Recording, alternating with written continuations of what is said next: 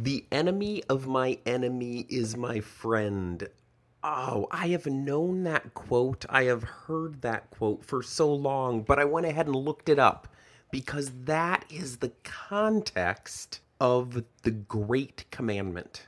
The enemy of my enemy is my friend is Indian. It's written originally in Sanskrit 400 years BC. And that's the context for the greatest commandment when they ask that question. Welcome to the Find Your Tov podcast. I am Dr. Henry Graff. This is episode 31. I'm calling it Mind. And we're landing this ship where we've spent this year so far, the beginning of 2023, looking at the four looks. We'll finish that up next week and incorporating them with the Shema and the greatest commandment. So here's the deal. The greatest commandment starts off with this. In Matthew 22, it says, hearing that Jesus had silenced the Sadducees. The Sadducees are one of the power-playing groups in Israel at that time. Sadducees starts with S, and they were in charge of the sacrifices. They were in charge of the temple. They were the priests. That's where they got their power. So hearing that Jesus had silenced the Sadducees, the Pharisees, they were the ones that decided what was fair. They decided the law. They were the teachers, the lawyers, the rabbis.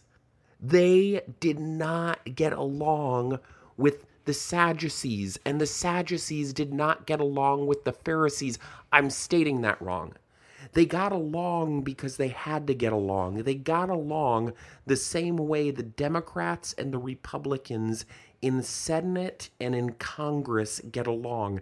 They have to get along to keep the machine running, but they also really don't like each other, and they're at each other's throats. The context of them asking Jesus, what is the greatest commandment, is the Pharisees heard Jesus had silenced the Sadducees, and so they decided to engage with him. The enemy of my enemy is my friend, and they were checking out whose side Jesus is on. The Sadducees were a group of Levites. You had to be a certain bloodline to be a Sadducee. This goes all the way back to Abraham, Isaac, and Jacob. Jacob had 12 sons, the 12 sons of Israel, 2,000 years before this question was asked. But if you were gonna be a Sadducee, if you were gonna be a priest, you had to be of that bloodline. The Pharisees, on the other hand, the teachers of the law, they didn't have to be a certain bloodline. They had to be of a certain academic purity. Here's what would happen. Every little boy wanted to be a rabbi. That would be like going to a basketball court and wondering if the kids playing wanted to be in the NBA. Of course they did. They faked it. They pretend to be their favorite basketball player. They say, "Nah, I'm Michael Jordan. You're LeBron James." They play those games. It was no different back then. The little boys wanted to grow up to be rabbis. And so when they were 6 years old, they'd go into the first round of school. It happened from the time they were 6 to 10. It was called Bet Sephar, which means house of the book. And they would memorize Genesis, Exodus, Leviticus, Numbers, Deuteronomy. They would memorize it cold.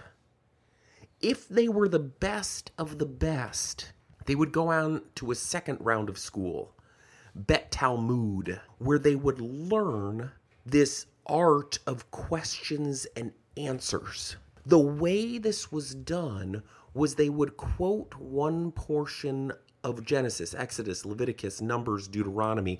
The really smart ones would quote from the prophets all the way through the Italian prophet Malachi. That's a joke, a really bad joke. It's Malachi, but it's spelled Malachi, and so I always say it that way, and it makes me laugh. The point is, during this second round of schooling, they would quote a portion of scripture, and the way they do it, it was called a remez. They would either be referring to the line before it or the line after it. Have you ever been to a concert and the singer holds the mic out to the audience and doesn't say a line of the song, and the entire audience yells that line of the song because everybody knows it? That's a remez. That's going, everybody memorized the same song. That's what the Pharisees did. So the most important lines of the song aren't said because everybody knows it. When the Pharisees, the teachers of the law, those that had mastered Bet Sephar, Bet Talmud, they had actually went on and did Bet Midrash, where you study under a rabbi to become a rabbi, and you do that from like age 14 to age 30. I should do a whole episode just on this schooling system because it's so fascinating. But they wanted to know what the rabbi knew and do what the rabbi did and think how the rabbi thought. Pharisees knew this, and they knew that Jesus was a rabbi, but they didn't know if he aligned with the Sadducees. And so the enemy of the enemy is my friend. And they remezed his answer. They asked Jesus the common question that you would ask anybody who might be a rabbi. Here's the question. What is the greatest of all the commands? Don't miss this. Jesus said, love the Lord your God with all your heart, soul, strength. And that's the way they'd all answer. What's the greatest commandment? They'd say the Shema. But notice the part that Jesus left out. This is a huge remez. The Shema starts with, Hear, O Israel, the Lord our God, the Lord is one. The basis of the Shema is unity. I hope you're not missing this. The context of the question is division. Pharisees trying to find out whose team Jesus was on. He was against the Sadducees, and they wanted to know, are you aligned with us? And so he does this ninja move where he starts in the middle of the Shema rather than at the beginning to highlight unity. A thing that Jesus wants the people to know about the greatest commandment is that it starts with unity. You'd quote a command, you'd quote a law, and then you'd give an interpretation. If you're a Bible person, the form of that they would do, and you see Jesus doing this when he's giving the Sermon on the Mount. You say, you have heard it said, and then you quote the commandment. Then you give an application. If it's a new application, you'd say, but I say, and you'd give that new application. So Jesus says, love the Lord your God with all your heart, soul, strength, and mind. That's the command. Then he says the interpretation. And the way you do this is by loving your neighbor as yourself. But Jesus pulls this ninja move. He slides mind in there. In the Old Testament, in the Hebrew law, in what they learned in Bet Sephar, the law is love God with all your heart, soul, and strength. It's easy to try to get nitpicky, to try to check boxes, to go, okay, I loved God with my will, check. I loved God with my soul, check. I loved God with my strength, check. But Jesus slides mind in because the point of the Shema is unity. The point of the Shema is loving with all you've got, going in 100%. Yeah, his application, the way that you live this out, they were ready for a new twist or turn of the way you live that out. Some of the people would say, how do you do that? How do you love God with all your heart, soul, and strength? The Pharisees would say, by keeping the commandments. The Sadducees would say, by offering the sacrifices. But Jesus said, the way you keep that commandment, the way you know you're loving God, is by loving your neighbor as yourself. And maybe that too is another podcast, a whole nother series. Today, I want to focus in on the addition of mind. Once again, this isn't to get nitpicky. This isn't to check boxes. This is to say, how do you go all in? How do you align? How do you have unity? When the Shema was first written, they weren't ignoring the mind. They just didn't think about the mind the same way 2,000 years before Jesus as they did at Jesus' time. We started thinking differently about the mind when the Greeks entered the scene, when philosophy entered the scene, when rhetoric entered the scene. In ancient times, 2,000 years before Jesus, wisdom was still there. You can read this in the Proverbs. Wisdom was viewed as something external to the person. And I'm talking in generalities here. I haven't done a deep dive into this. You see this even when we talked about the capitals last week. Wisdom is viewed as something external. The Greeks took thoughts and what we think about and they made it internal. They placed it in the mind. And that's what we're going to dive into today. How do you align your mind? Let me phrase that a different way. There's an author named Austin Kleon. He's got an amazing blog. He's got an amazing newsletter. He wrote the book. I'm looking at my bookshelf right now when I'm telling you this. He wrote the book Steal Like an Artist, which is incredible. He wrote Keep Going. He wrote another book that I must have lent to somebody because it's not on my shelf. I know he's got 3, and they're a different size than regular books. They're a little bit shorter. They almost look like an overgrown CD case. He has a blog. He keeps a website going, and he tweeted one day, he put out on his blog, it went out on his Instagram, a quote from a mentor of his. Pay attention to what you pay attention to. Isn't that amazing? Pay attention to what you pay attention to. Think about what you're thinking about. There's one way to do that where you think about what you're thinking about, and academics call that metacognition. That's not what I'm talking about. I'm not saying you deeply analyze your thinking patterns. What are you thinking about? What's getting your attention? What's getting your focus? There's another book, actually it's just to the right on my bookshelf when I was looking at Austin Kleon's book, called The Power of Bad. It goes into how easy it is to focus on the negative, on the bad. And I'm going from memory here, and I've read different articles on this, but one negative needs 5, 6, even 7 positives to balance it out. Let me give you an example on that. If you lose $20, you have to gain $100 to feel like it's balanced. If you got out to your car today and underneath your windshield wiper, there was a ticket for parking, and it was a $20 ticket, you would be super frustrated. You would be bummed out. Regardless of where you fall financially, it's just one of those things that, man, that's a hit.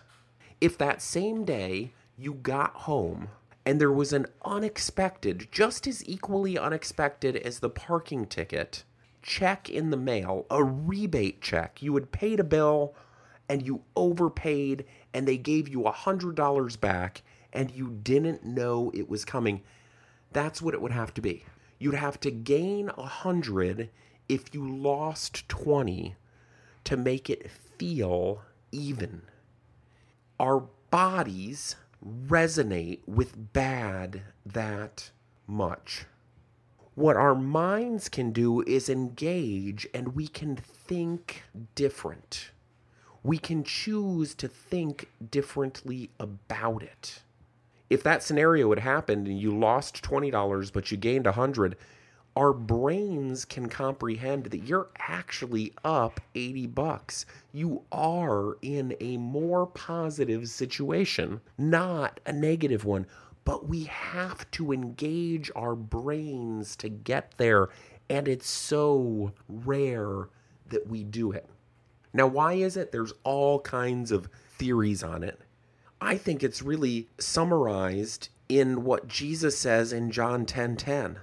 The thief comes to kill, steal, and destroy. That there are actually forces in our world that are trying to kill us, to steal from us, to destroy us. There's these negative forces in the spiritual realm that are actively working against us. The Power of Bad is not a religious book. It doesn't buy into an evil supernatural force. But it proves scientifically that the neurology of our brain tends to go that direction. In 2 Corinthians, there's this guy named Paul, and he writes a letter to the church in Corinth. And this is what he says. If you are a Bible person, you can look this up in 2 Corinthians 10:4-5. If you're not, you can literally Google it and it'll show up. But Paul writes this: the weapons we fight with are not the weapons of this world. On the contrary, they have divine power to demolish strongholds. I would say, even if you're not a religious person, can you suspend your disbelief enough to go, hold on, there are strongholds of negativity that I really wish were demolished. I think we can all agree on that one, that the negativity in our world today isn't doing anybody any good. The focus on all the hate, on all the pain, on all the suffering tends to perpetuate it. It tends to make it worse. I focus on the hate and I become hateful. But verse 5 says this: we demolish arguments and every pretension that sets itself up against the knowledge of Christ. When we interact with Christ, Jesus brought what's called fruits of the Spirit: love and joy, peace and patience, goodness, kindness, faithfulness, gentleness, self-control. I don't know about you, but I can guess that you want more of that. I want more of that. I would rather live in a world with more love, more joy, more peace, more patience, more goodness, more kindness, more faithfulness, more gentleness, more self-control. How do we get there? Those are the gifts of the Spirit, but what Paul writes in 2 Corinthians is, we take captive every thought and make it obedient to Christ. What does it look like to take your thoughts and make them obedient to Christ? What's it look like to take your thoughts and make them obedient to those fruits of Christ's Spirit? To go, hold on, right now we live in a world where it's filled with hate, and my natural response, somebody hates me, my body goes into fight or flight mode. That's my natural reaction. To be completely honest with you, my body, it secretes adrenaline and I go into fight mode. If I'm hurt, I naturally want to hurt you more than you hurt me.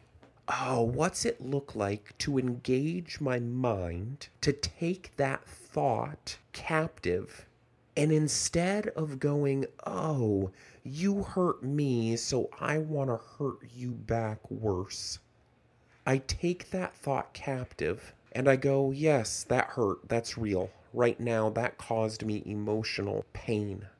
And instead of going, I'm going to perpetuate the hurt, I take that thought captive and I go, man, that person that hurt me, they're probably hurting. They're already hurt. They're already in pain.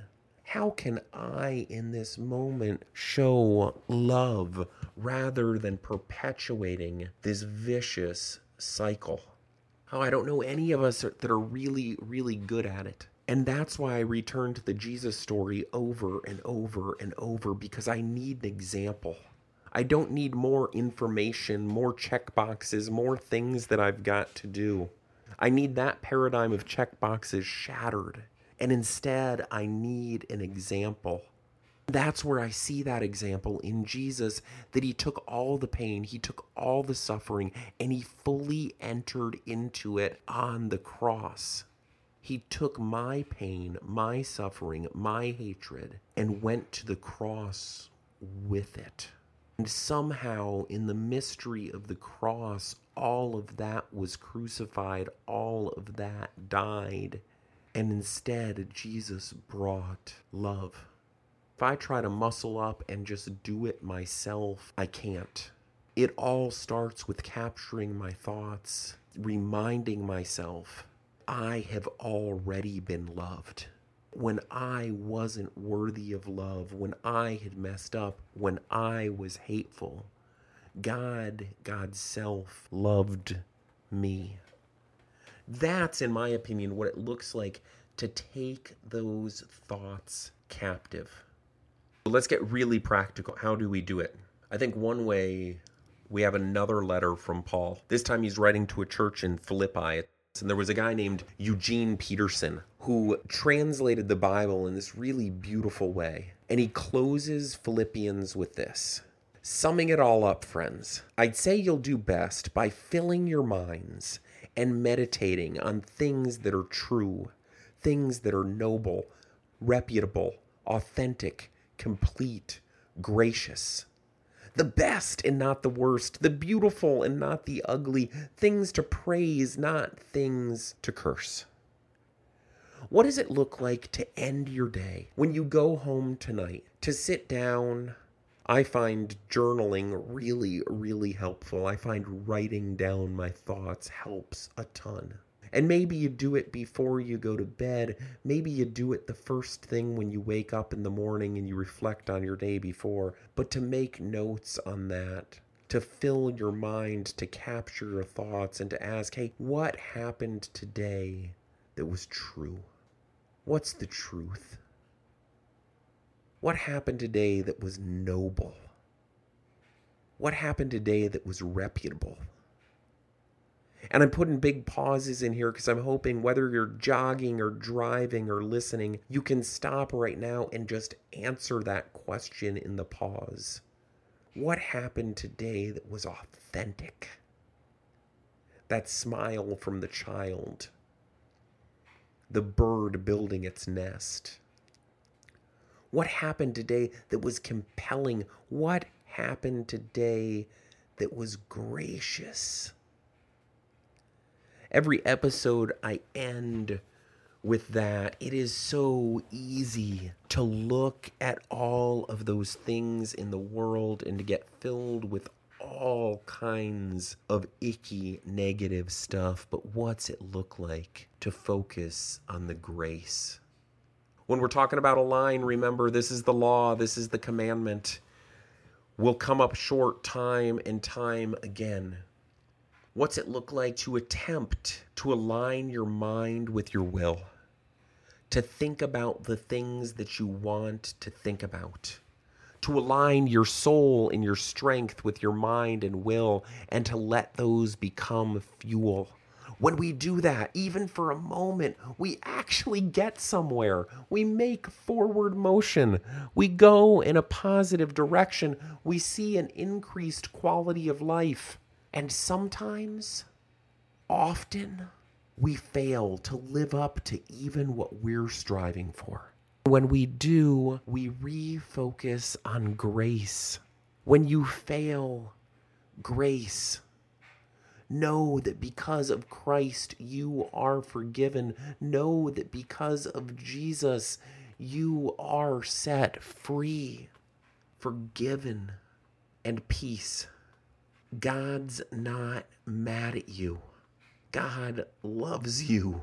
And it's because of that love that we overflow and align to loving God back and to loving our neighbor as yourself. As you do that a little bit more today than you did yesterday, as you receive that grace a little bit more than you did yesterday, may you have peace.